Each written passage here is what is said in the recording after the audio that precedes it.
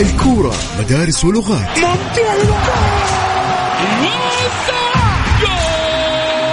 وكلها في ملاعبنا. رونالدو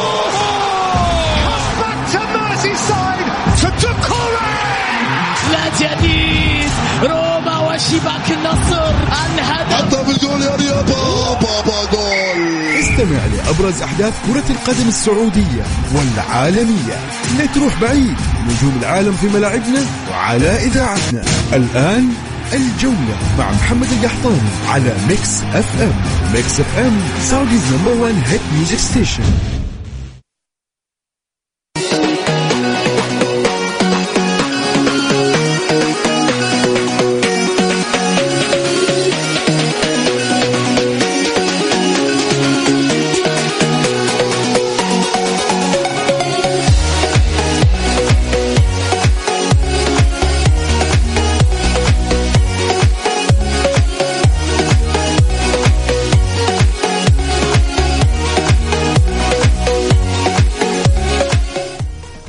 يا هلا وسهلا، مساكم الله بالخير وحياكم مستمعينا الكرام في برنامجكم الجولة على إذاعة ميكس اف ام. معي أنا محمد القحطاني.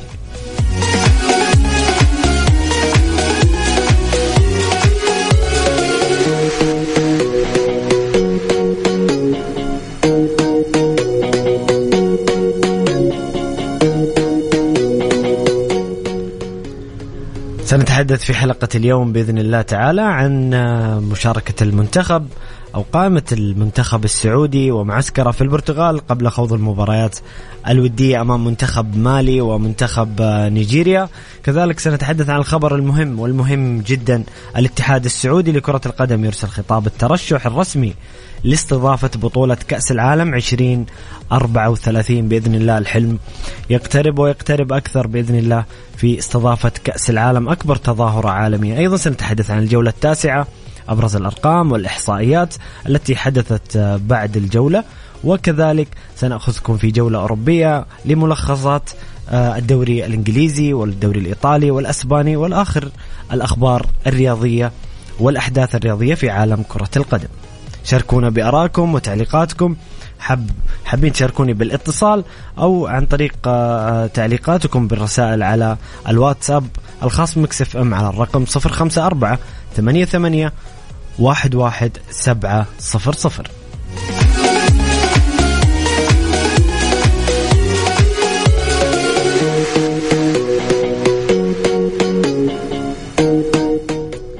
شاركني برأيك عن قائمة الأخضر السعودي. ما رأيكم في قائمة الأخضر السعودي اللي اختارها روبرتو مانشيني لمعسكر البرتغال؟ وأيضا الحديث عن تشكيلة الجولة اللي اليوم صدرت من حساب دوري روشن السعودي. تشكيلة الجولة، أفضل لاعب في الجولة من وجهة نظركم، أفضل مدرب من وجهة نظركم، وكذلك أفضل هدف في الجولة التاسعة من دوري روشن. شاركوني بآرائكم وتعليقاتكم. حاب تشاركني يا صديقي بالاتصال أو حاب تشاركني بإرسال رسالة، كل اللي عليك ترسل لي اسمك والمدينة على الواتساب بالخاص ميكس اف ام على الرقم 0548811700.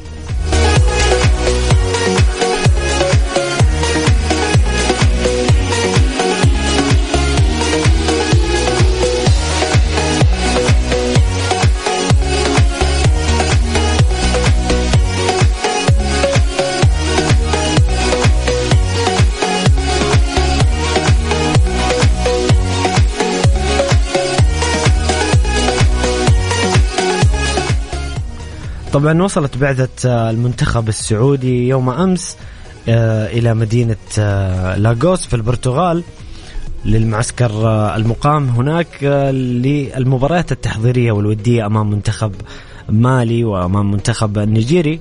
افتتح المنتخب الوطني صباح اليوم الاثنين برنامج التدريبي في مدينة لاغوس البرتغالية على ملعب منتجع كاسكيت.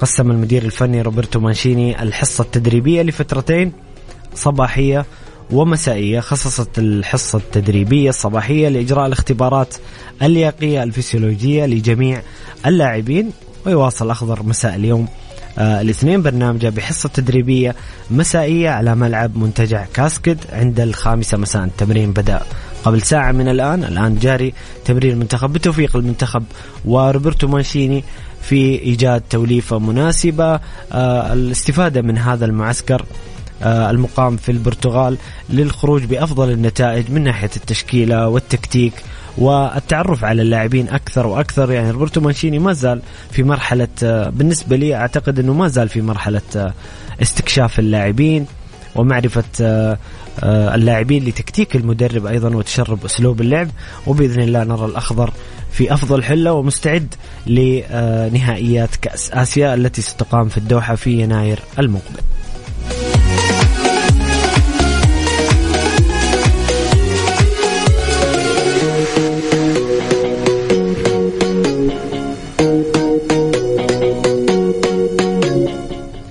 أول رسالة معنا اليوم من مستمعنا الكريم فواز، يقول مرحبا معكم فواز من جدة، للتذكير فقط جدة أهلي وبحر. ما زال الناس في جدة تحديدا يتحدثون عن الديربي، وفي كل المملكة العربية السعودية يتحدثون عن ديربي الجمعة الماضي بين الاتحاد والأهلي، وفوز الأهلي وخسارة الاتحاد وردات الفعل لدى جمهور الفريقين والجماهير بشكل عام، وأيضا ما حدث بخصوص التيفو وما حدث من بعد من أحداث كانت فعل وردة فعل من الأهلاويين والاتحاديين. وما زال الناس يعني ما زالت القضية تتداول بشكل كبير في السوشيال ميديا وفي البرامج الرياضية على الشاشات وفي الإذاعات. أكيد يعني الديربي سيطول الحديث عنه بحكم أنه إحنا في فترة توقف دولي، وشيء طبيعي ما زال المباراة يعني قبل يومين من الآن، فشيء طبيعي أو 3 أيام عفوا، فشيء طبيعي إنه الناس لسه تتكلم عن الديربي، وباقي الأهلاوية فرحانين وباقي الاتحادية زعلانين مما حدث في الديربي.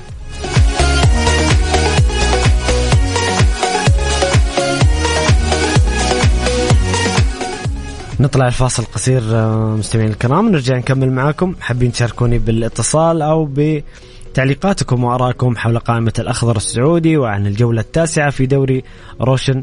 كل اللي عليك ترسل يا صديقي على الواتساب الخاص مكس اف ام على الرقم 054-88-11700 054-88-11700.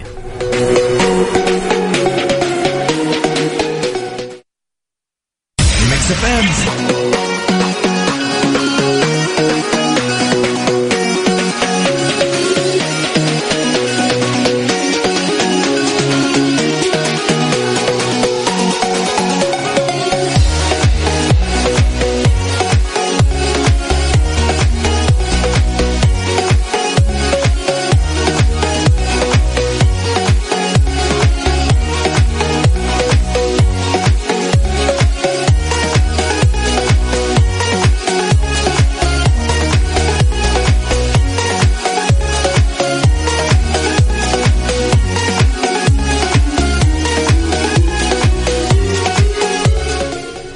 يا هلا وسهلا، مستمرين معكم مستمعين الكرام في برنامجكم الجولة على إذاعة مكس اف ام، معي أنا محمد القحطان.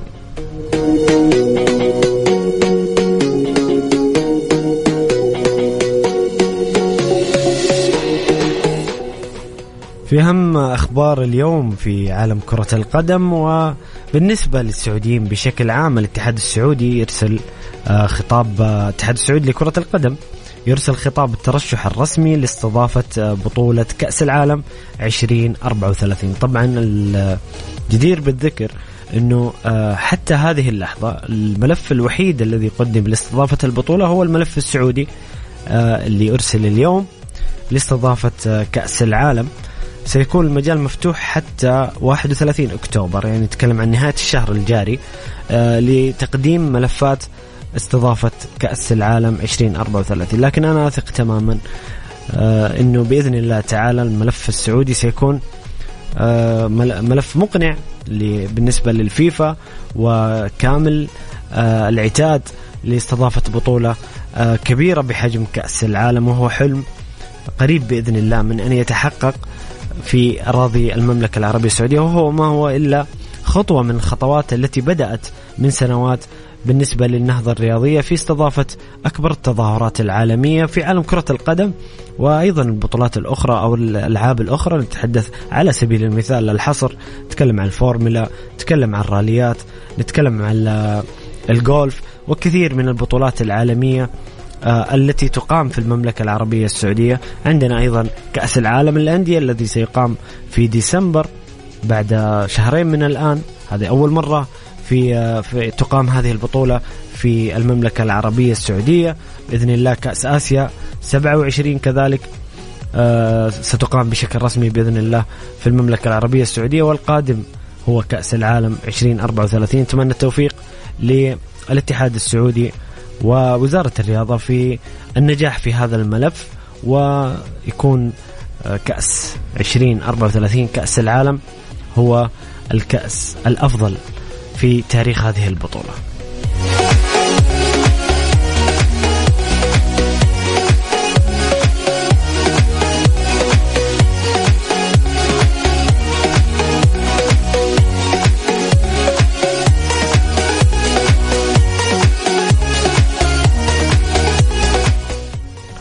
على صعيد آخر، وصلت بعثة المنتخب الوطني مساء أمس الأحد إلى مدينة لاغوس البرتغالية استعدادا لبدء المرحلة الثالثة من البرنامج الإعدادي استعدادا لمنافسات كأس آسيا 2023 التي ستقام في دولة قطر في شهر يناير المقبل. وسيقيم الأخضر معسكرا إعداديا في مدينة لاغوس خلال فترة من 8 أكتوبر وحتى 17 من أكتوبر. سيخوض الأخضر خلال المرحلة الثالثة مباراتين وديتين، الأولى أمام منتخب نيجيريا في 13 من أكتوبر الجمعة القادم بإذن الله، وستكون الودية الثانية أمام منتخب مالي في 17 من أكتوبر، وستلعب كلا المباراتين الوديتين على ملعب بورتيماو. كان في استقبال البعثة لدى وصولها مطار فارو الدولي منسوب سفارة المملكة العربية السعودية في جمهورية البرتغال سعادة السفير بدر المجيول. ومن جانبه قدم مدير المنتخب الوطني حسين الصادق شكرا وتقديرا لسفارة المملكة العربية السعودية لدى جمهورية البرتغال على حسن الاستقبال والتسهيلات التي لقيتها البعثة منذ وصولها. من جهة أخرى يدشن المنتخب الوطني كما سبق أن ذكرنا اليوم الاثنين برنامج التدريبية بحصة تدريبية على ملعب منتجع كاسكيد عند 5 مساء بتوقيت المملكة، 4 مساء بتوقيت البرتغال.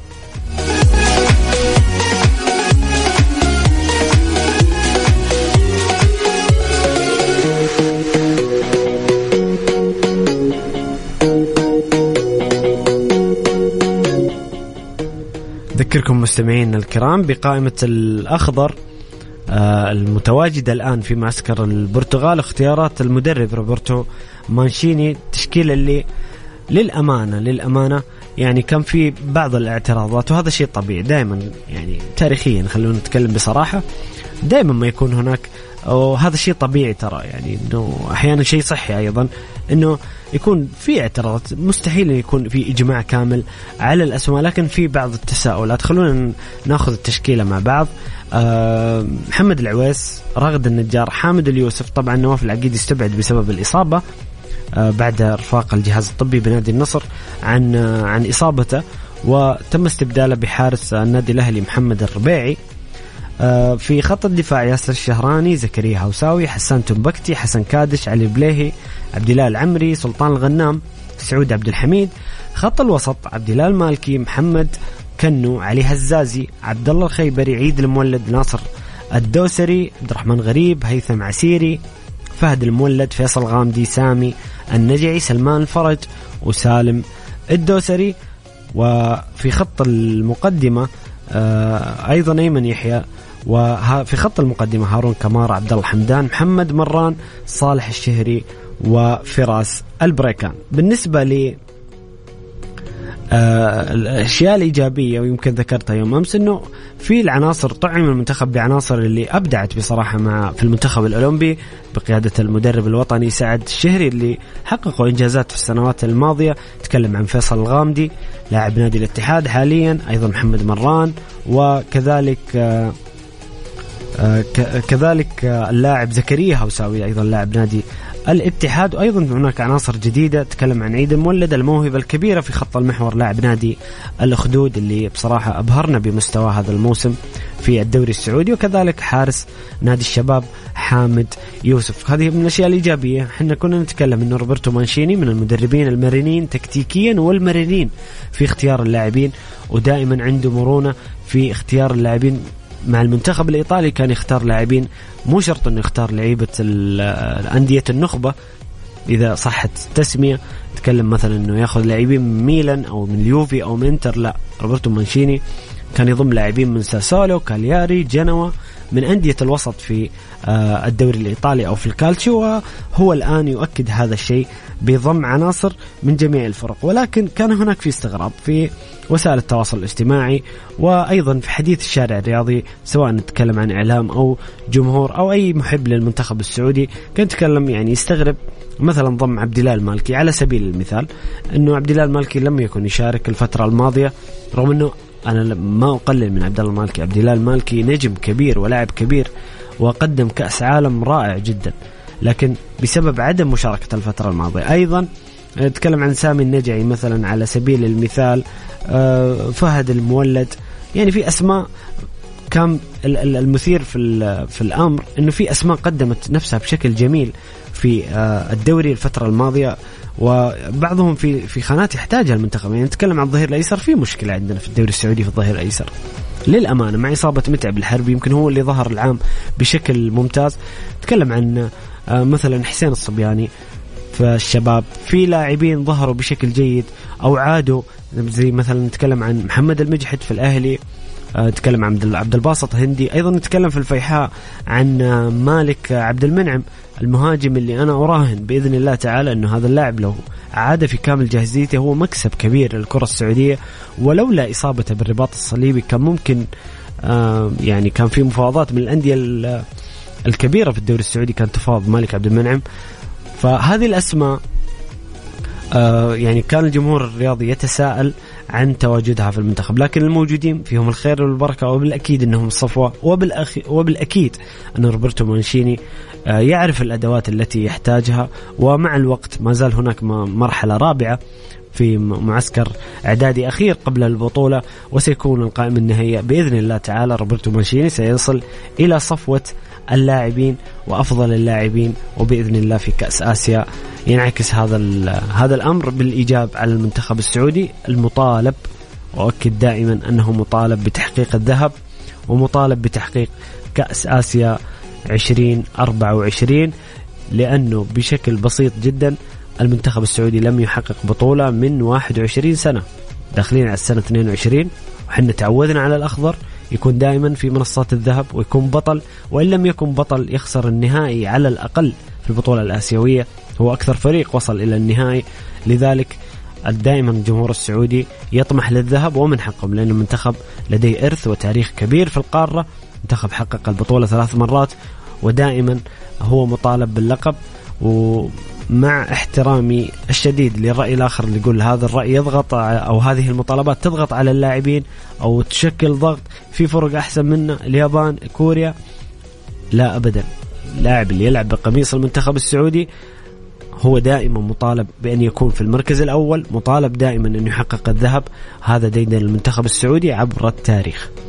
طيب نطلع الفاصل قصير مستمعين الكرام، ونرجع نكمل مع تعليقاتكم وأسئلتكم، وأيضا الحديث عن دوري الروشن، آخر الإحصائيات وتشكيلة الجولة، ومع تعليقاتكم واتصالاتكم. حاب تشاركني يا صديقي، كل اللي عليك ترسل على الواتساب الخاص بمكس اف ام على الرقم 0548811700 0548811700.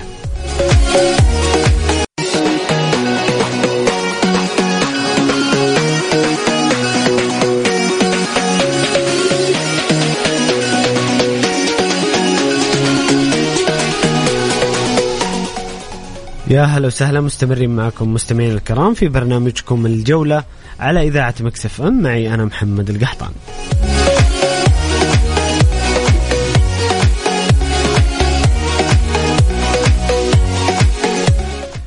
ناخذ اتصال معنا مستمعنا الكريم عبد الله. يا هلا وسهلا. اهلا وسهلا اخوي محمد، حياك الله، مساء الخير. مساء النور، الله يبقيك. تفضل عبد الله. الله يسعدك. أنا عندي والله كذا نقطة وتعليق عن الدوري وعن تشكيلة المنتخب أو اللعيبة اللي انضموا المنتخب. معنا كنت في مقدمة البرنامج قلت كل شيء، اختصرت كل شيء. لكن فعلا يعني أنا عندي نقطة مهمة، إنه لاعب واحد إن أتوقع الجميع اتفق عليه إنه ما شاء الله تبارك الله قاعد يعطي أكثر ما عنده وزيادة، اللي هو محمد المجحد نادي الأهلي. جميل. للأمانة يعني لاعب قدم مستويات جدا رائعة. أقل شيء خلينا نقول 4 مباريات متتالية ما شاء الله تبارك الله، كان جدا مؤثر في وسط الأهلي، وكان أقل شيء ممكن يكون في تشكيلة المنتخب. يعني نوعا ما نفسية اللاعب تكون أفضل ويقدم الأكثر. هو 100% إنه قاعد يقدم كذا للأهلي وللمنتخب، إنه يبغى ينضم ويبغى يثبت نفسه. يعني أكيد الأهم دائما أخوي عبد الله، المنتخب الوطني هو الأهم دائما. ايوه، فهو يعني الحمد شفنا كذا مقطع طلع لمحمد مجحد وهو يعني متاثر نفسيا، ممكن ما وضح لك متاثر نفسيا بعد كم سؤال طرح له ليش ما انضميت للمنتخب. فشيء غريب للامانه من تشكيله المنتخب، خاصه عبد الله العمري يعني ما لعب الى الان وتو راجع من اصابه. قصدك عبد الله المالكي عفوا. صحيح. وراجع من اصابه، ما لعب اي مباراه، وحتى لو لعب ما حيكون بمستوى الجاهزيه اللي فيها المجحد. يعني غريبة يعني اختيارات المنتخب للأمانة، ونتمنى توفيق المنتخب. احنا طبعا زي ما نقول نغار على منتخبنا أكثر من أي شيء ثاني يعني، ونتمنى دائما اختيارات تكون موفقة. حتى في الخيبري حق الفيح المدافع، إذا ما خبرني هو اسمه الخيبري. صحيح، سامي الخيبري مدافع الفيح، من سنتين من أفضل المدافعين في الدوري السعودي، ومن أكثر المدافعين تشتيتا للكرة، ومن أفضل، ودفاع الفيح قوي مهما كان ينهزم إلا يكون إنه قوي. فغريب انه ما ينضم حتى لو يكون احتياط ثالث، لكن انضمام اللاعب للمنتخب يعطيه يعني نفسيه جدا جميله جدا. اي واحد يتمنى يعني الشيء هذا. صحيح. بدا احيانا اللاعب عبد الله يبدع في الدوري ويكون يتمنى المنتخب، لما ما يروح المنتخب يحبط نوعا ما، خصوصا اذا كانت كل الجماهير تشيد بمستواه. وزي ما قلت انت مثلا زي سامي الخيبري بالارقام هو من افضل المدافعين، لكن حنا ننتقد في نقد بناء. يعني حنا نقول انه في لاعبين يؤدون مستويات نتمنى الالتفات لهم، وحنا كجماهير وكاعلام كمحبين كلنا نجتمع في حب المنتخب، لازم نطرح هذه الاراء. احنا صراحه اصلا انتقادنا هذا كله غيره للمنتخب وحبنا للمنتخب، يعني احنا نبغى المنتخب يكون من افضل المنتخبات. النقطه الثانيه اللي حبيت اتكلم عنها اللي هو في الدوري السعودي. جميل. يعني انا كاهلاوي اوكي، بصراحه جدا الموسم هذا جدا متحمس على الدوري السعودي، بس كان في نقطه جدا كنت احب اعلق عليها اللي هي موضوع التيفو حق الاتحاد. احنا والاتحاد اخوان، واحنا عينين في راس، واحنا في مدينه واحده. وكان التيفو بصراحه انا كان مره مزعلني. ريمبر حتى لو الاهلي سوى نفس التيفو هذا اول، انا راح اكون اول ناقد. احنا في كره قدم منافسه داخل الملعب، التيفو كان المفروض يكون شيء جميل زي ما سوى النصر، زي تيفو النصر، زي تيفو الهلال. ما في أي يعني غلط، أو ما نقول غلط، نقول يعني محارشة بين الجماهير. هذه تسبب يعني أشياء ما لها داعي. طيب تيفو الاتحاد ما يخش في، خلينا نقول عبد الله، مو هو محارشة في حدود المعقول، ولا أنت تشوف إن فيها إساءة للأهلي؟ لا، أنا أشوف فيها للأمانة إساءة للأهلي. لو إن ما فيها إساءة كان ما طلع واعتذر اللي سوى التيفو، أو ما اعتذر غيره يعني بالموضوع هذا. هو في محارشة بطريقة يعني تكون احترافية أفضل بكثير من ريمبر. يعني ترى تاريخ الأهلي جدا كبير وما حد يقارن بتاريخه حتى لو هبط يعني. وريمبر أنا ما أدري إيش كانوا يقصدوا فيها. يعني النظارات ترى ما فيها شيء، نلبس نظارات العصر، الدوري الإنجليزي كله اللعب العصر أبدا ما فيها شيء يعني للأمانة يعني. طيب جميل عبد الله. ايوه، انا ما اشوف فيها اي شيء، لكن اهم شيء ان احنا دائما نكون في منافسه حلوه داخل كره القدم، وبالتوفيق للاتحاد والاهلي والهلال والنصر وجميع الانديه السعوديه، ومنتخبنا رقم 1 باذن الله. شكرا لك يا عبد الله، وشكرا على روحك الجميله وطرحك العقلاني. يعطيك الف عافيه عبد الله. الله يسعدك. شكرا حبيبي. شكرا لك.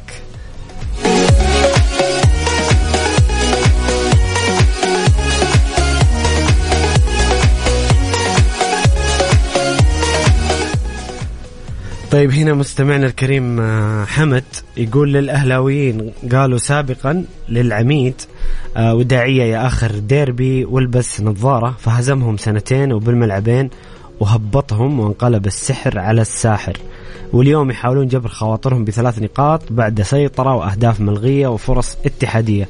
لكن هل 3 نقاط مثلها مثل كارثة الهبوط؟ نحن نقول لهم إلى الآن هل تتذكرني أنا منحتك لقب الهبوط بتاريخك ولا عادة هايط؟ وشكرا. طيب محمد، حين شوف عبد الله كيف كان طرحه، صح انه هو فايز وفي مزاجه عالي، بس كان طرحه يعني كان يقول اتحاد كبير وتكلم عن التيفو برأيه بدون اي إساءة. انت الان حمد مع كامل الاحترام انت اسأت للاهلي يعني وداعية يا آخر ديربي والبس نظارة ما كان تيفو رسمي، ما كان يعني أكيد هذا موجودة في أي ديربي في العالم إلا في أمل الجماهير بيكون بينهم مناكفات قوية، بيكون في يعني عبور تخرج عن السيطرة نوعا ما، لكن ما كان تيفو داعية يا آخر ديربي والبس نظارة. فموضوع الهياط وما الهياط يعني بالنسبة لي يعني تقول تهبط الأهلي هبط بسبب كوارث إدارية وفنية على مدار موسم كامل، وليس بسبب الهزيمة أمام الاتحاد. أتمنى تكون أكثر حيادية وأكثر منطقية، وشكرا لمشاركتك حبيبنا حمد.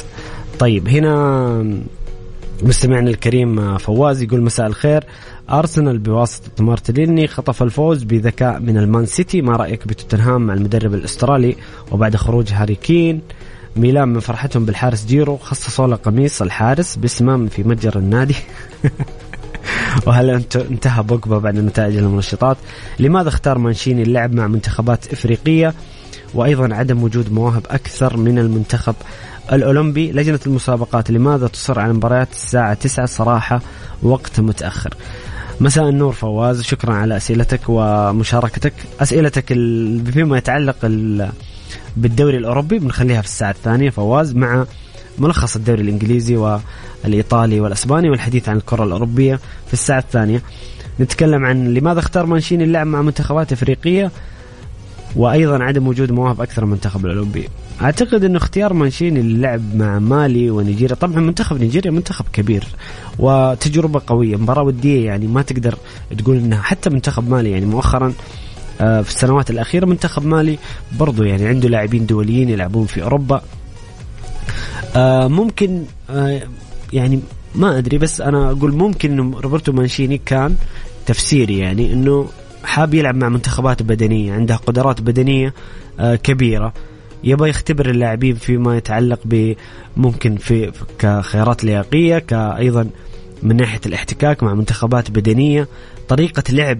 ترى المنتخبات البدنية اللي زي منتخب نيجيريا ومالي تحتاج لهم طريقة لعب معينة تقلل الاحتكاك، تحاول تسيطر على الكرة، تحرمهم من الكرة، تحرمهم من التحولات الهجومية، يعني أمور تكتيكية معقدة. ممكن روبرتو مانشيني حب يخوض التجربة هذه لأنه بيقابل منتخبات ممكن مشابهة نوعا ما. ترى يعني في منتخبات في آسيا ومنتخبات في إفريقيا يعني أوكي في اختلافات، لكن في تشابه نوعا ما في أساليب اللعب. يعني على سبيل المثال المنتخب الإيراني منتخب بدني بالدرجة الأولى، منتخب يعني يحب يلعب الكرة الثانية، يحب دائما إنه يلتحم ويكون اللعب أكثر فيه احتكاك بدني، يلعب كرات الثابتة. هذه تتشابه مع الكرة الأفريقية نوعا ما، لذلك نحترم وجهة نظر روبرتو مانشيني، وأعتقد هذا هو التفسير بالنسبة لي، هذا هو التفسير لروبرتو مانشيني في اختيار منتخب مالي أو منتخب نيجيريا أو منتخبات أفريقيا. عدم وجود مواهب أكثر في المنتخب الأولمبي، التطعيم لازم يكون حبة يعني شوف نحن الآن موجود محمد مرلان، الموهبة الكبيرة اللي بإذن الله تكون في قادم السنوات من أبرز المواهب. أيضا فيصل الغامدي أيضا لاعب نادي الاتحاد والاتفاق السابق، زكريا هوساوي رغم أنه انضم للمنتخب قبل كذا لكن برضو يعتبر المواهب الشابة. إن شاء الله نشوف الفترة الجاية وهم نواة المنتخب صراحة، المنتخب الأولمبي الجميل مع سعد الشهري، كثير من المواهب واللاعبين الممتازين بنشوفهم في المنتخب مستقبلا.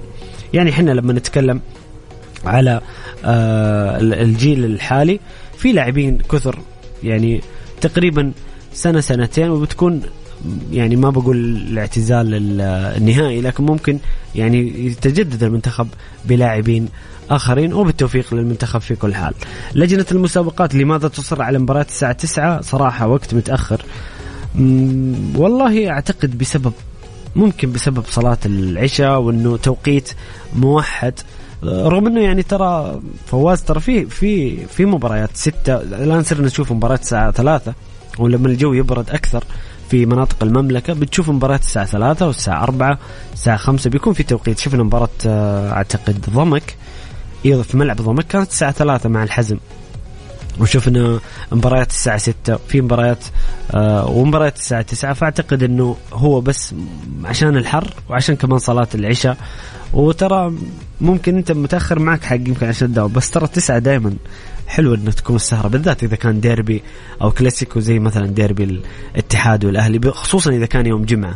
يعني أعتقد أنه إذا كان ويكند وما في دوام اليوم الثاني توقيت جميل. عموما نطلع الفاصل قصير ونرجع نكمل معاكم مستمعين الكرام. حابين تشاركوني بآرائكم بتعليقاتكم، حاب تشاركني بالاتصال، كل اللي عليك يا صديقي ترسل على الواتساب على الرقم 0548811700.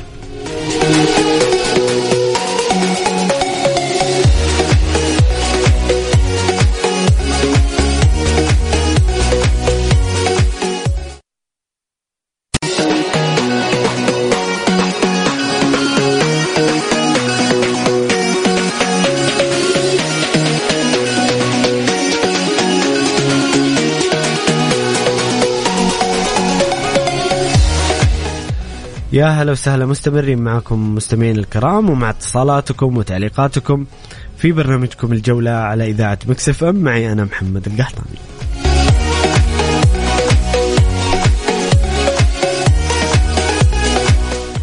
نروح الاتصال آخر مع مستمعنا الكريم حامد. حامد يا هلا وسهلا. السلام عليكم أخوي محمد، مسي عليك على قادم البرنامج. عليكم السلام ورحمة الله وبركاته. الله يمسيك بالنور يا حامد، تفضل حبيبا. الله يسلمك. والله يا أخي المنتخب إحنا لازم صراحة نوقف معاه في أي شيء نوقف معاه منتخب. جميل أكيد يعني إيه والله ما هو يعني إذا انتقدنا يعني ننتقد ونقول والله هذا لا، إحنا نبغى شيء واقعي. يعني إحنا ما نبغى إلا شيء واقعي. يعني اختيارات غلط، إدارة برضو زي ما تقول. أعتقد إن فيها مجاملات بعض الاستقطابات المنتخب. مجاملة المين؟ في ناس في مجاملات ما أدري، بس في مجاملات بصراحة. يعني تشك كذا. يعني أنت والله زمان محمد احنا ترى ناس كبار. انا من النوع اللي كلمك ترى كبير في السن. والله والنعم فيك يا حامد وعلى راسي من فوق. بس معلش اسمح لي اسالك، في مجامله لمين؟ يعني انت قلت مقدمه حلوه حامد، قلت ننتقد من يعني نقد بناء لمصلحه المنتخب، وانا ما عندي مشكله تقول رايك في قائمه الاخضر، بس مجاملات كذا احنا لا، احنا كذا ما ننتقد، احنا دخلنا في موضوع ثاني. ايش خلانا نقول كلمه المجاملات؟ انت لما تيجي لنا كم سنه المنتخب الاسماء واحده ما يتغيروا، الأسماء مرة واحدة مهما يكون مهما ندري. والله زمان فيها ثنيان معروف، الهريفي معروف، في سامي، في أنور، في مدمين. والله قبل التشكيلة بيوم يومين ننتظر بس بنشوف مين اللي ما تقدر تقول والله هذا يلعب أساسي ولا هذا يلعب أساسي. طب حامد علامة استفهام. جميل بس حامد ترى هذيك الأيام كان في وفرة في المواهب غير طبيعية لدرجة انك تحتار مين تاخذ ومين تخلي. لكن الان ترى في شح في المواهب، في عندنا خانات فيها مشكلة. حامد معليش محمد اخوي، الان المجحد بضرب لك مثل المجحد. جميل المجحد والله ترى انا اتفق معاكم لما يعني حتى كان يعني مستمعنا الكريم عبد الله وانت حامد يعني الاكثر اسم متداول يعني في السوشيال ميديا. ايوه انا ما نلقى في غيره في الحربي وفي مدري مين، فيها مالك عبد المنعم. مالك عبد المنعم مهاجم الفيحاء. ما شاء الله عبد المنعم هذا انت عارف كان رباط معاه السنه الماضيه. شوف عاد بقوه اول ما جاء سجل هدفين ومقدم مستوى رهيب. صحيح. الشيء وفيه لاعب ثاني كمان اللي استقطب الاتفاق من الحزم، العتيبي هذا راضي العتيبي. يا اخي بنيه ما شاء الله وسرعه عليه واستلام وتسليم في الكوره. يعني يا اخوان احنا نبغى هذا حامد انا اتفق معك في طرح اسماء، انك تشوف في اسماء مثلا ما كان المفروض تروح فيه، او في اسماء حق منها خلينا نقول مفروض. لكن بس انا بس اختلف معك في موضوع المجاملات. طيب انا بسالك الان اخوي محمد، بعض اللاعبين ما شفناه لعب، كيف اخترته؟ ما شفناه لعب، كيف اخترته؟ هذه تكلمت عنها في بداية البرنامج والله حامد. ما ادري ما انا بينك بداية البرنامج ما سمعت. يعني هو الاسم خلينا نتكلم بصراحة. انت قصدك عبد الله المالكي؟ منو؟ لا والله لا، انا هلالي ترى ما هو بس عبد الله. بالعكس ترى عادي، حتى لو هلالي حامد، حتى لو هلالي عادي انك تقول مثلا عادي. احنا المنتخب عند المنتخب تسقط جميع الالوان، احنا نتكلم عن الاخضر فقط. في لعيبه يعني ما نبغى احنا نقول بالاسم، ما نبغى نقول. انا ما قلت بالاسم الا انت جبرتني يوم تقول لي ابو محمد. ما جبرتك عادي، طرح انت قلت اسماء اللي تبغى، ما نقول اسم. ما كنت ابغى اتكلم عشان لا يقولوا والله هذا الالوان، لا احنا نتكلم بصراحه، يعني نتكلم عاديين، يعني نبغى شيء منتخب، نبغى شيء يوم، يعني نبغى إدارة كويسة، يعني إحنا نتمنى أن يكون إدارة، أنا أتمنى أن تكون إدارة أجنبية بصراحة، كل الطاقم، مدير، مشرف، يعني فيها شيء لو جاء أجنبي؟ لا هو ما فيها شيء يعني، بس إنه حنا عندنا كفاءات في المنتخب الوطني، كفاءات سعودية عشان نقطع الشك باليقين. ما في شك إن شاء الله ما في شك. هذا هو، وإلا ما في يعني أي إحنا الآن يوم أقول لك أنت زعلت مني من كلمة مجاملة، طيب إيش تسميها؟ طيب أرمي كلمة مجاملة، إيش تسمي لما تشوف كل واحد لاعب شوي عادي؟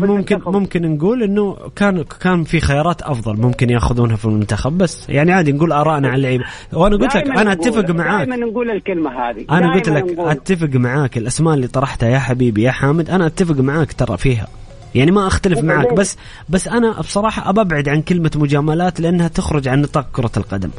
يعني نخش في أمور ثانية. لكن تقول لي مثلا المجحد عبد الله كان قبلك يقول سامي الخيبري، مالك عبد المنعم، في لعيبة أنا أقول لك أوكي، أو حتى تقول في لعيبة مثلا في المنتخب ليش راحوا ما هم جاهزين، وتكلمنا بصراحة مع المستمعين الكرام في عبد الله المالكي، سامي النجعي مو قاعد يشارك كثير، يعني في أسماء برضو تساؤلات، وأنا ماني قاعد أجيب شيء من راسي، يعني هذا حديث الشارع الرياضي كامل.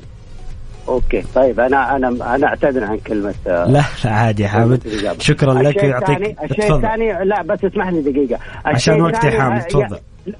الشيء الثاني ان احنا الان في بدايه المعسكرات، يعني يمكن باقي لنا 2 معسكرات. المفروض في البدايه اختار الناس اللي ما هو تبغى تختارهم اساسيين، خلاص انت عارف الاساسي الان زي سالم ودول اعرفهم، انا الاساسيين اعرف اني لاعب اساسي مع المنتخب، اختار ناس اللي اعرف انه بديل عشان اجربه معاي. جميل، بس برضو مدرب جديد ويبغون يعني يبغى المدرب يتشربوا اللعيبه الاسلوب الجديد، يبغى يتعرف على اللعيبه عن يعني قبل امديك، يعني قبل المعسكر، يعني قبل اخلي قبل موعد البطوله بشهر صح، لكن مبدا الان ما حتستفيد شيء. طيب جميل، انا عارف يعني. يعطيك الف عافيه حامد، شكرا لك وشكرا على اتصالك. يعطيك العافيه.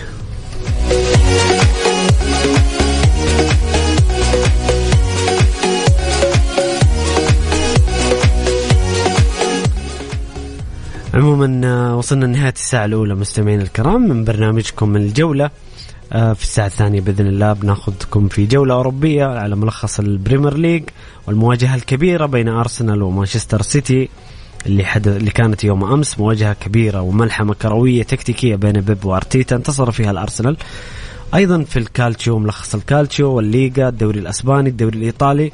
شاركوني بآرائكم وتعليقاتكم، وإذا حابين تشاركونا أيضا بالاتصال يا مرحبا ويا مسهلا بالجميع. نطلع الفاصل ونرجع نكمل معاكم في الساعة الثانية الحديث عن الجولة الأوروبية. شاركونا على الرقم 0548811700.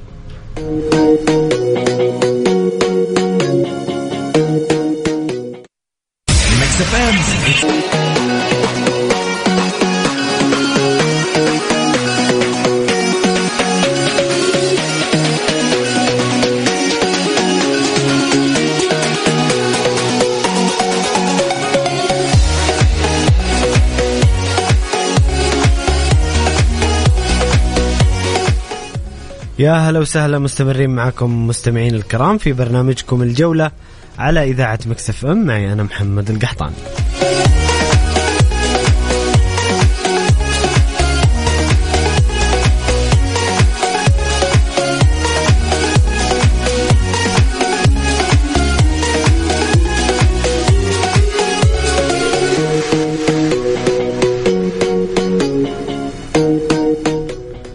في ساعتنا الثانية بإذن الله نأخذكم في جولة أوروبية على ملخص البريمير ليج، الدوري الإنجليزي وكذلك الدوري الإيطالي والأسباني، والحديث عن القمة الكبيرة اللي كانت يوم أمس في البريمير ليج.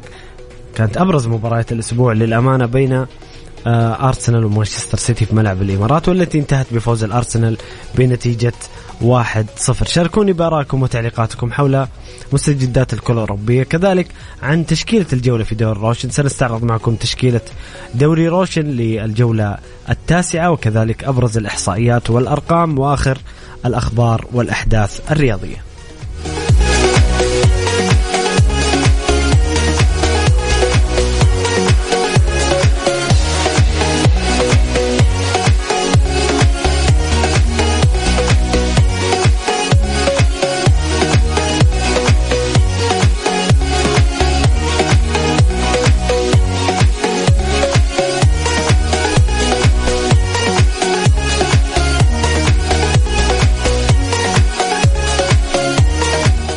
شاركوني مستمعين الكرام بآرائكم وتعليقاتكم وأسئلتكم، وكذلك إذا حابين تشاركوني بالاتصال كل اللي عليك يا صديقي ترسل على الواتساب الخاص مكس اف ام على الرقم 054 88 11700 054 88 11700.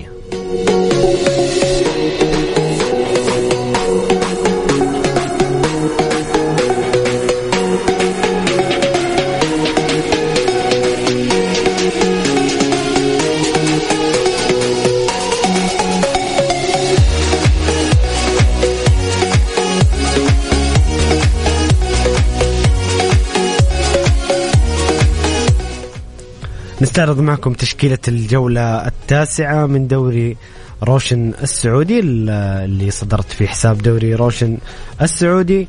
في حراسة المرمى حارس مرمى الخليج إبراهيم سهيتش بتقييم 92 من 100. في خط الدفاع رومان سايس وجواد الياميق. رومان سايس 93 من 100، جواد الياميق مدافع المغربي 88%. طبعا كلهم مدافعين منتخب المغربي. جواد الياميق لاعب الوحدة، ورومان سايس لاعب نادي الشباب. فهد الحربي ظهير يسار بتقييم 90 من 100، ظهير نادي الفتح. اياغو سانتوس أيضا قلب دفاع نادي الشباب 91% حاطين اياغو سانتوس في الظهير الأيمن. في خط الوسط بتقييم 100 من 100 ثلاثة لاعبين: سالم الدوسري من الهلال، الفارو ميدران من التعاون، وسافيتش، جميعهم الثلاثة بتقييم 100 من 100. وأيضا ميشائيل لاعب نادي الهلال بتقييم 96%. في خط المقدمة متروفيتش بتقييم 91 من 100، وسيساي بتقييم 91 أيضا من 100. التشكيلة بصراحة كل اللاعبين يستحقون التواجد بكل تأكيد. أبدعوا في الجولة الماضية، لكن يعني كان في استغراب. أنا شفت ردة الفعل في السوشيال ميديا، وأنا أحد المتابعين، وأيضا غريب التشكيلة ما فيها ولا لاعب من الديربي. في لاعبين بصراحة أبدعوا في الديربي حتى من الاتحاد. يعني في الاتحاد من وجهة نظري لويس فيليبي كان أحد نجوم المباراة بصراحة، قدم مباراة عظيمة. لويس فيليبي المدافع الإيطالي البرازيلي مدافع نادي الاتحاد، كذلك إيبانيز المدافع البرازيلي، كيسيه. يعني في لعيبة بصراحة يجب على توضيح المعايير. الجميل في حساب دوري روشن السعودي انه في لجنة فنية تبين لك معايير اختيار في جوائز الشهر. اتحدث افضل مدرب، افضل لاعب، افضل حارس مرمى، افضل لاعب واعد، تبين لك او توضح لك المعايير في الاختيار لهؤلاء اللاعبين. لكن تشكيلة الجولة نحتاج توضيح اكثر، لانه بصراحة في لعيبة يعني زي نتكلم في الديربي والله كانوا في لعيبة مبدعين، فكان هذا الشيء يعني هي الملاحظة الوحيدة. ولكن اللعيبة المتواجدين يستحقون بكل تأكيد التواجد في التشكيلة. أيضا من الأهداف المرشحة اختيارات الفريق الفني في الرابطة لأجمل 3 أهداف في الجولة 9: هدف جانيني لاعب الفتح مهاجم الفتح في مرمى الاتفاق، هدف كيسيه فرانك كيسيه في مرمى الاتحاد، وهدف أوتافيو في مرمى أبها. 3 أهداف بصراحة، كل ال3 الأهداف جميلة. لكن أنتوا إيش رأيكم؟ إيش أجمل هدف في الجولة 9 من وجهة نظركم؟ للأمانة هدف جانيني كان هو الأجمل للأمانة من وجهة نظري، مع هدف كيسيه أيضا جميل، كان تسديدة على الطائر، وهدف أوتافيو وكان فيه مهارة فردية وهدوء رائع. لكن جانيني الكنترول الكرة جاية في الهواء كنترول من بعيد، جاية الكرة كرة طولية وشاتها في الزاوية الثانية البعيدة. بصراحة هدف رائع وجميل جدا من النجم جانيني، نجم نادي الفتح ومهاجم نادي الفتح. هذه بالنسبة لتشكيلة الجولة وأفضل أهداف الجولة. أكثر مباراة شهدت دقائق لعب فعلية في الجولة التاسعة هي مباراة ضمك والحزم. كان معدل اللعب أو دقائق اللعب في هذه المباراة 62 دقيقة فاصلة 52 ثانية. دائما أنا يعني أتحدث عن أنه هذا الشيء يجعل رتم الدوري ويعطي طابع عالمي للدوري السعودي، دورينا الاستثنائي.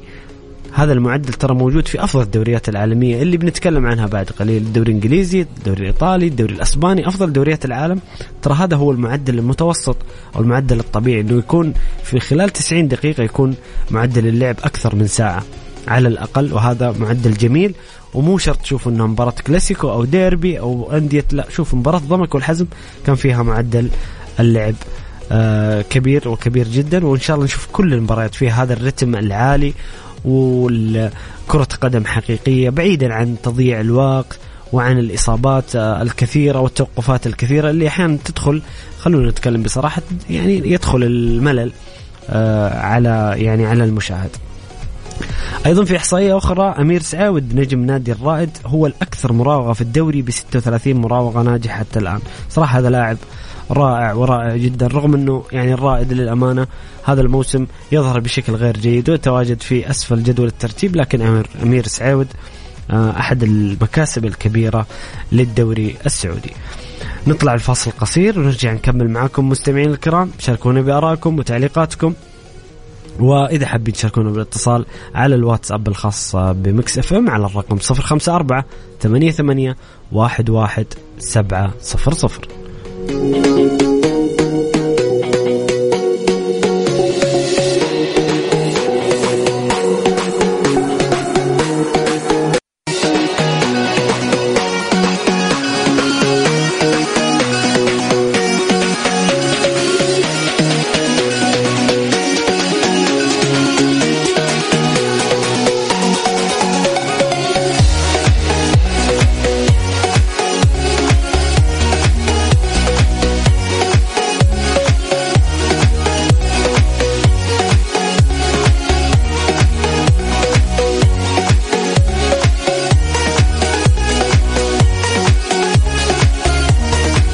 يا هلا وسهلا، مستمرين معكم مستمعين الكرام في برنامجكم الجولة على إذاعة مكس اف ام، معي أنا محمد القحطاني. نروح الاتصال مع مستمعنا الكريم عبد الله. عبد الله يا هلا وسهلا. أهلا وسهلا. تفضل عبد الله، إيش حاب تقول؟ والله حاب أبارك الأهلي أول شيء. جميل. إيه، بعودة الديربي متعودين يعني كل سنة، بس تعرف هاي السنة اللي فاتت استغبنا. صحيح. إيه، فهو الاتحاد أصلا ما أخذ الدوري إلا بغياب الأهلي. عبد الله لسه باقي المناكفات بين الجمهورين لسه. لا بس هذا الواقع يعني. طيب راضي عن الأهلي عن تشكيلة الأهلي، عن وضع الأهلي هذا الموسم؟ يعني لا ناقصه فيه، عنده يعني محتاج اللي هو لاعب خط اللي هو 6، يعني جنب كيسيه محتاجين محور. اتفق معك، أكثر خانة أنا أحس الأهلاويين أهملوها السنة دي خانة 6، ما جابوا لاعب محلي ولا أجنبي. وعندنا الظهير الأيسر يعني برضو يعني كل شوية لاعب ما في يعني استقرار على لاعب سعد اليوسكي. بس عبد الله عمار وسعد بالعبيد يعني كويسين عمار، بس مو زي يعني اليوسكي كان يعني فاهم في النزعة الهجومية أفضل مع ماكسي. جميل عبد الله، يعطيك ألف عافية. عندك إضافة أخرى؟ لا شكرا، يعطيك العافية عبد الله.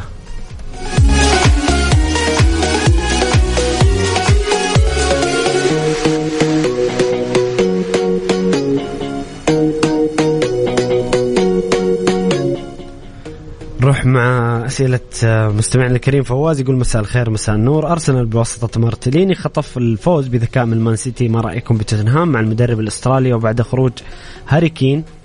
أيضا يسأل ميلان من فرحتهم بالحارس جيرو، خصصوا له قميص الحارس باسمه في متجر النادي، وهل انتهى بوجبا بعد نتائج المنشطات؟ طيب بالنسبة لقاء أرسنال ومانشستر سيتي بنتكلم عنه الآن بعد قليل عفوا في ملخص البريمير ليج. توتنهام مع المدرب الاسترالي وبعد خروج هاري كين يقدم مفاجأة، واحد أفضل المفاجآت في الدوري الإنجليزي. توقع الكثير أنه خصوصا توتنهام ما قام بسوق يعني كبير، لكن توتنهام بصراحة مع المدرب إنجي يقدم مستويات رائعة ويتصدر الدوري مناصفة بالنقاط مع أرسنال. مستوى رائع، الفريق الوحيد اللي ما خسر، 8 فوز وتعادلين، أو عفوا 6 فوز وتعادلين. مستويات الصراحة مبهرة. المدرب كان رائع ورائع جدا، وواضح أنه يعني اللاعبين تشربوا أسلوب اللعب وتكتيك الفريق ممتاز ونجاح كبير حتى الآن. لكن ما زال الدوري طويل وطويل جدا. البريمير ليج صعب أنك تطلق حكم على أي نادي الآن أو تحدد اللقب. ممكن على الورق احنا نتحدث ويعني عن مانشستر سيتي بكل تأكيد بطل الثلاثية، عن قوة أرسنال اللي أصبح أقوى من الموسم السابق الأمانة، وكذلك ليفربول العائد بشكل قوي هذا الموسم. ولكن في الدوري الإنجليزي صعب أن تحدد أي شيء حتى على الأقل شهر فبراير. بالنسبة لموضوع ميلان وفرحته بالحارس دي خصوصا، طبعا تكلمنا عنها يوم أمس، وكانت لقطة الأسبوع ولقطة الشهر ممكن لما انطرد حارس ميلان منن، وكان في حراسة المرمى جيرو استطاع تصدي لكرة خطيرة في نهاية المباراة. وحساب نادي ميلان نزل تغريدة طريفة وجميلة، كتب فيما معناه أنه جيرو الحارس الوحيد في التاريخ الذي لم يتلقى أي هدف. كان جميل التغريدة. وجيرو نجم كبير ولاعب بصراحة من أفضل اللاعبين في جيله للأمانة، ما أخذ حقه إعلاميا بشكل كبير لكنه لاعب مؤثر جدا. كان رائع مع أرسنال، رائع مع تشيلسي، وكذلك رائع مع المنتخب الفرنسي وحقق معه كأس العالم، وكان ركيزة أساسية بالنسبة لديديه ديشامب في المنتخب الفرنسي. هل انتهى بوجبا بعد نتائج المنشطات؟ أعتقد نعم، للأسف الشديد جدا نعم. بوجبا لاعب موهوب جدا ولاعب بإمكانيات عظيمة، اللي صار له في مسيرته شيء غريب. ومع تعدد المدربين وتعدد الأندية اتضح أنه المشكلة مو في المدرب الفلاني أو في النادي الفلاني. مشكلة بول بوجبا هو نفس بول بوجبا، مشكلته أتت من نفسه، جاته كثير من الفرص، لعب لأندية كبيرة. تكلم عن مانشستر يونايتد، تكلم عن يوفنتوس، مع مدربين متعددين. وبصراحة لم يظهر بوجبا بالشكل الكبير، وللأسف بعد النتائج المنشطات أعتقد ممكن يستعيد بوجبا شيئا من بريقة، ولكن ربما أنه فات الأوان بسبب السن، عامل السن، وبسبب أنه بوجبا يعني لم يصبح بنفس المرونة والرشاقة واللياقة العالية والجاهزية البدنية كما السابق. لكن موهبة أثارت الكثير والكثير من علامات الاستفهام.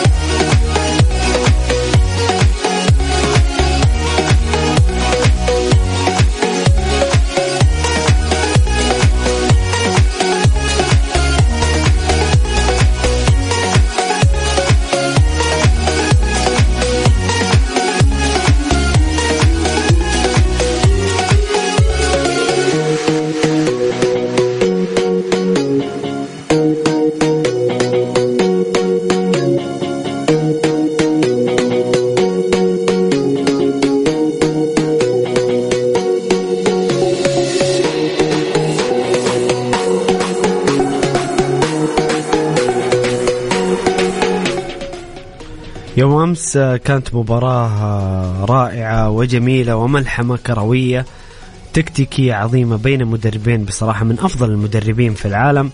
مباراة أرسنال ومانشستر سيتي في ملعب الإمارات، والتي انتهت بفوز أرسنال على مانشستر سيتي بهدف مقابل لا شيء سجله مارتينيلي.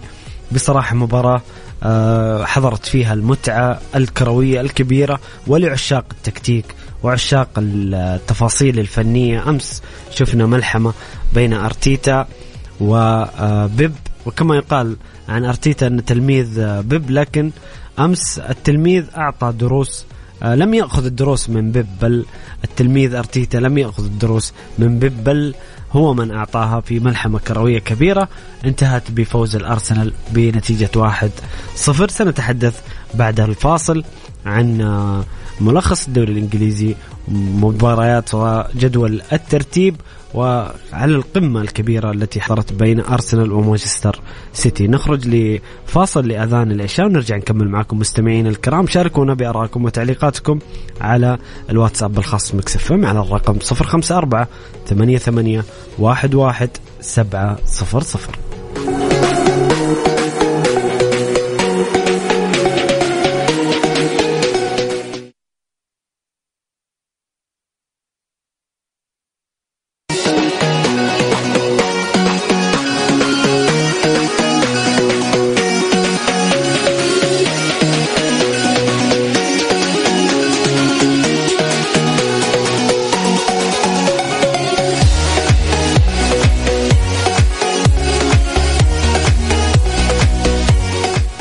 يا هلا وسهلا، مستمرين معكم مستمعين الكرام في برنامجكم الجولة على إذاعة ميكس اف ام. معي أنا محمد القحطاني.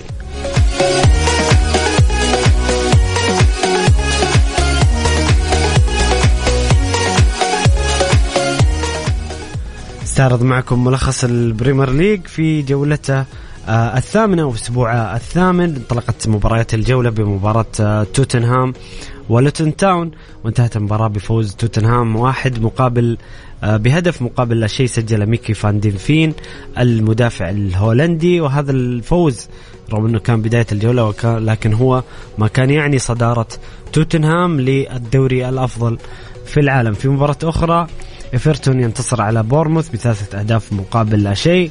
فولهام ينتصر على شيفيلد يونايتد 3 أهداف مقابل هدف.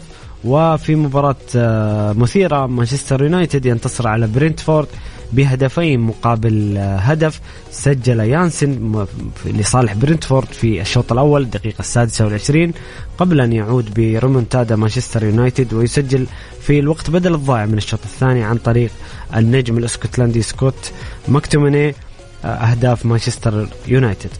طبعا مانشستر يونايتد بهذا الفوز عاد بعد أسابيع مريرة مر بها الفريق وخسارات في الدوري وكذلك في دوري الأبطال. فوز ربما يستعيد بمانشستر يونايتد القليل من بريقه في باقي الجولات وباقي الموسم. تشيلسي ينتصر على بيرلي ب4 أهداف مقابل هدف. سجل أمين الدخيل بالخطأ في مرمى هدف تشيلسي الأول دقيقة 42. عاد كول بالمر وسجل هدف لصالح تشيلسي في الدقيقة 50 من ضربة جزاء. ورحيم ستيلينغ في الدقيقة 65 ونيكولاس جاكسون الوافد الجديد في الدقيقة 74. وسجل هدف بيرلي الوحيد ويلسون لتنتهي المباراة بفوز تشيلسي ب4 أهداف مقابل هدف. كريستال بالاس ونوتنغهام فورست تعادل سلبي 0-0. وفي قمة كبيرة بين نيوكاسل يونايتد نادينا الجميل وويست هام تنتهي بالتعادل الإيجابي 2-2. سجل ألكسندر إسحاق هدفي نيوكاسل وسجل أهداف ويست هام سوشيك ومحمد قدوس أهداف ويست هام. قمة كبيرة وجميلة بصراحة، أحد أجمل مباريات البريمير ليج هذا الأسبوع التي تزامنت أيضا مع مباراة برايتون وليفربول القمة الأخرى التي انتهت بنفس النتيجة تعادل إيجابي 2-2. سجل لصالح برايتون دينجرا ولويس دينك، وسجل الأسطورة محمد صلاح أهداف ليفربول و3 أهداف في الشوط الأول، في مقابل برايتون سجل هدف تعادل في الشوط الثاني. مباراة كانت للأمانة الشوط الأول الغريب في المباراة، الشوط الأول كان تفوق كبير لبرايتون على ليفربول، ولكن انتهى الشوط بهدفين لليفربول لمحمد صلاح وانتهى الشوط الأول 2-1. الشوط الثاني كان ليفربول أفضل وأخطر والأكثر استحواذ على الكرة، ولكن برايتون استطاع تسجيل هدف من كرة ثابتة خطأ في التغطية من دفاع ليفربول لتنتهي المباراة بالتعادل الإيجابي 2-2. في مباراة أخرى أيضا ولفرهامبتون يتعادل إيجابيا أيضا مع أستون فيلا 1-1. سجل باو توريس هدف أستون فيلا وهوانغ هيتشان النجم الكوري هدف ولفرهامبتون. وفي القمة الكبيرة والملحمة الكروية الكبيرة بين التلميذ أرتيتا والأستاذ بيب، انتهت المباراة بإعطاء درس من أرتيتا لبيب بالفوز 1-0 عن طريق مارتينيلي في الدقيقة 87 من زمن الشوط الثاني.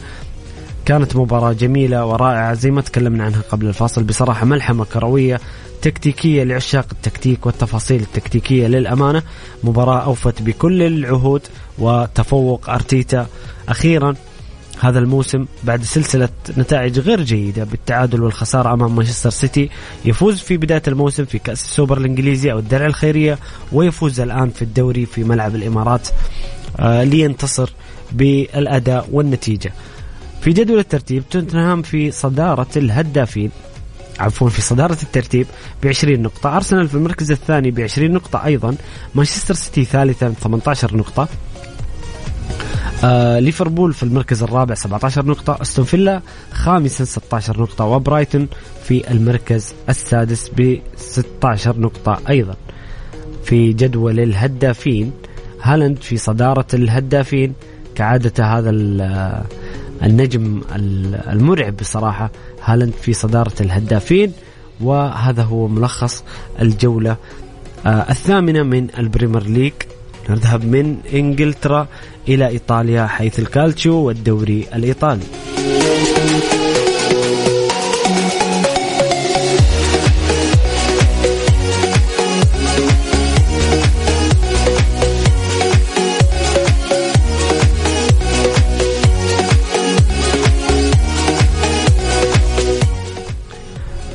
عشان نسيت، هالاند في صدارة ترتيب الهدافين ب8 أهداف، سون لاعب توتنهام وقائد توتنهام 6 أهداف في المركز الثاني، والكسندر إسحاق في المركز الثالث ب6 أهداف، النجم السويدي لاعب نادي نيوكاسل.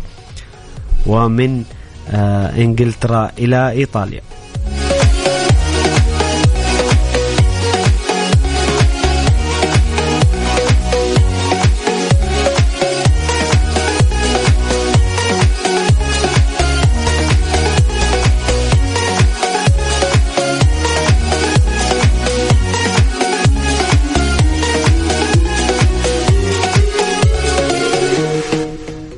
في الدوري الإيطالي انطلق الأسبوع الثامن بمواجهة إمبولي وأودونيزي، وانتهت المباراة بالتعادل الإيجابي أو عفوا التعادل السلبي 0-0. وفي مباراة أخرى ليتشي وساسولو هي اللي انتهت بالتعادل الإيجابي 1-1. إنتر ميلان يتعثر هذه الجولة ويفقد الصدارة بتعادله مع بولونيا في سانسيرو أمام جماهيره بنتيجة 2-2. سجلت تشيربي ولوتارو مارتينيز أهداف الإنتر في الشوط الأول دقيقة 11 والدقيقة 13. عاد أورسليني وسجل ضربة جزاء في الدقيقة 19 قبل أن يعيد جوشوا ويسجل الهدف الثاني لبولونيا في الدقيقة 52.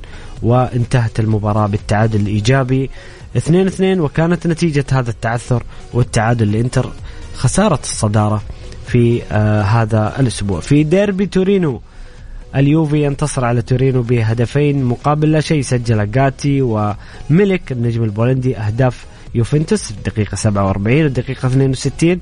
يعود يوفنتوس لسكة الانتصارات ويواصل بتقديم مستويات جيدة. الصراحة اليوفي يمكن تعثر في مباراتين كان أقل من المأمول، ولكن اليوفي نوعا ما زال مع أليغري يظهر بصورة أفضل على الأقل من العام الماضي. ميلان يفوز بهدف بولسيتش على جنوا في الدقيقة 87 وبعد مباراة يعني شهدت أحداث في نهايتها طرد مايك مينن وجيرو اللي تكلمنا عن طرد مينن، وجيرو كان حارس المرمى واستطاع إنقاذ هجمة خطيرة الميلان. كانت مباراة دراماتيكية بصراحة في الدوري الإيطالي، ولكن هذا الفوز الجميل كان يعني صدارة ميلان لجدول الترتيب. في مباريات أخرى مونزا ينتصر على ساليرنتا 3-0، لاتسيو ينتصر على أتلانتا في مباراة جميلة وممتعة 3-2. سجل كيتالاري بالخطأ في مرماه هدف لاتسيو الأول، وفالنتين الهدف الثاني، وفيشينيو الهدف الثالث، بينما سجل إيدرسون وكولين سناك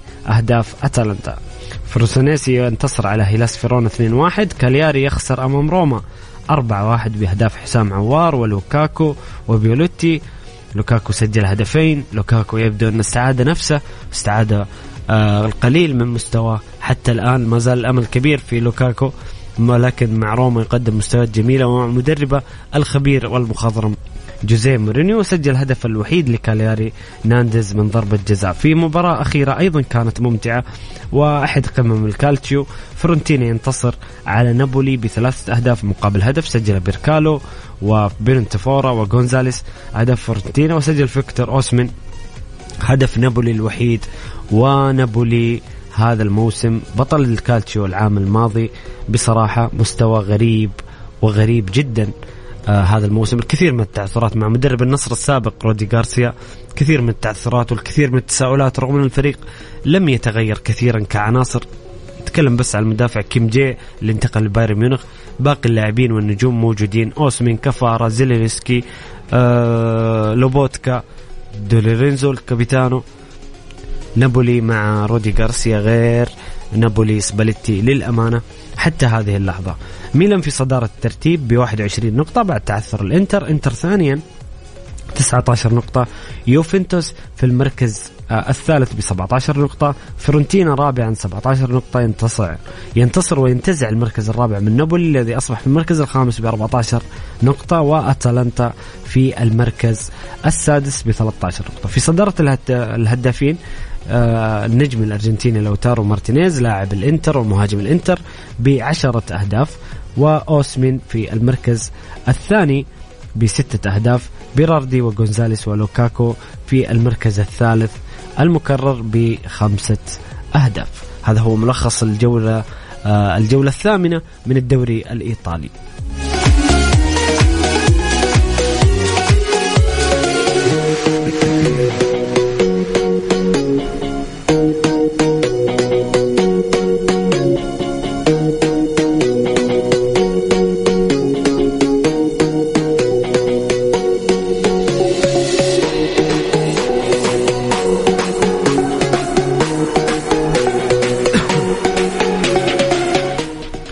ومن إيطاليا إلى أسبانيا، حيث الليغا والدوري الأسباني انطلقت الأسبوع التاسع، الجولة التاسعة من الدوري الأسباني بلقاء قادش وجيرونا، وانتهت المباراة أو عفوا أتلتيكو بلباو والميريا كانت انطلاقة الجولة، وانتصر أتلتيكو بلباو ب3 مقابل لا شيء للميريا. في المباراة الثانية جيرونا ينتصر ويزاحم برشلونة وريال مدريد على صدارة الترتيب بالفوز بنتيجة 1-0، سجل أليكس غارسيا.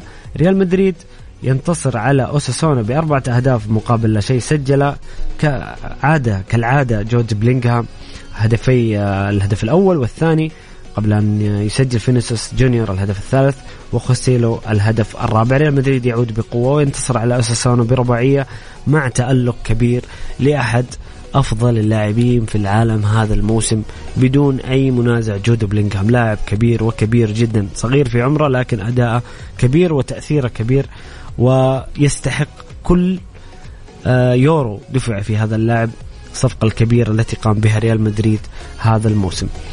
في مباراة أخرى ريال مايوركا يتعادل مع فالنسيا 1-1، إشبيلية يتعادل مع رايو فاليكانو هدفين مقابل هدفين، لاس بالماس ينتصر على فياريال 2-1، أتلتيكو مدريد ينتصر على ريال سوسيداد في قمة من قمم الليغا بصراحة هذا الأسبوع 2-1، سجل لينو وغريزمان من ضربة جزاء أهداف أتلتيكو، وسجل أورزيبال هدف ريال سوسيداد. ديبورتيفو ألافيس يتعادل إيجابيا مع بيتس 1-1، سيلتا فيغو وختافي تعادل إيجابي 2-2، وغرناطة يفجر مفاجأة هذا الأسبوع بتعادل مع برشلونة بنتيجة 2-2. كان الهدف الأول لبرايان اللي كان نجم المباراة، سجل هدفين لصالح غرناطة في الثانية 16 من الشوط الأول، سجل هدف من أول دقيقة في المباراة، عاد وسجل هدف الآخر في الدقيقة 20. عاد برشلونة في بتسجيل هدف لامين يامال وأنهى الشوط الأول 2-1 قبل أن يسجل سيرجيو روبرتو هدف برشلونة الثاني في الدقيقة 85.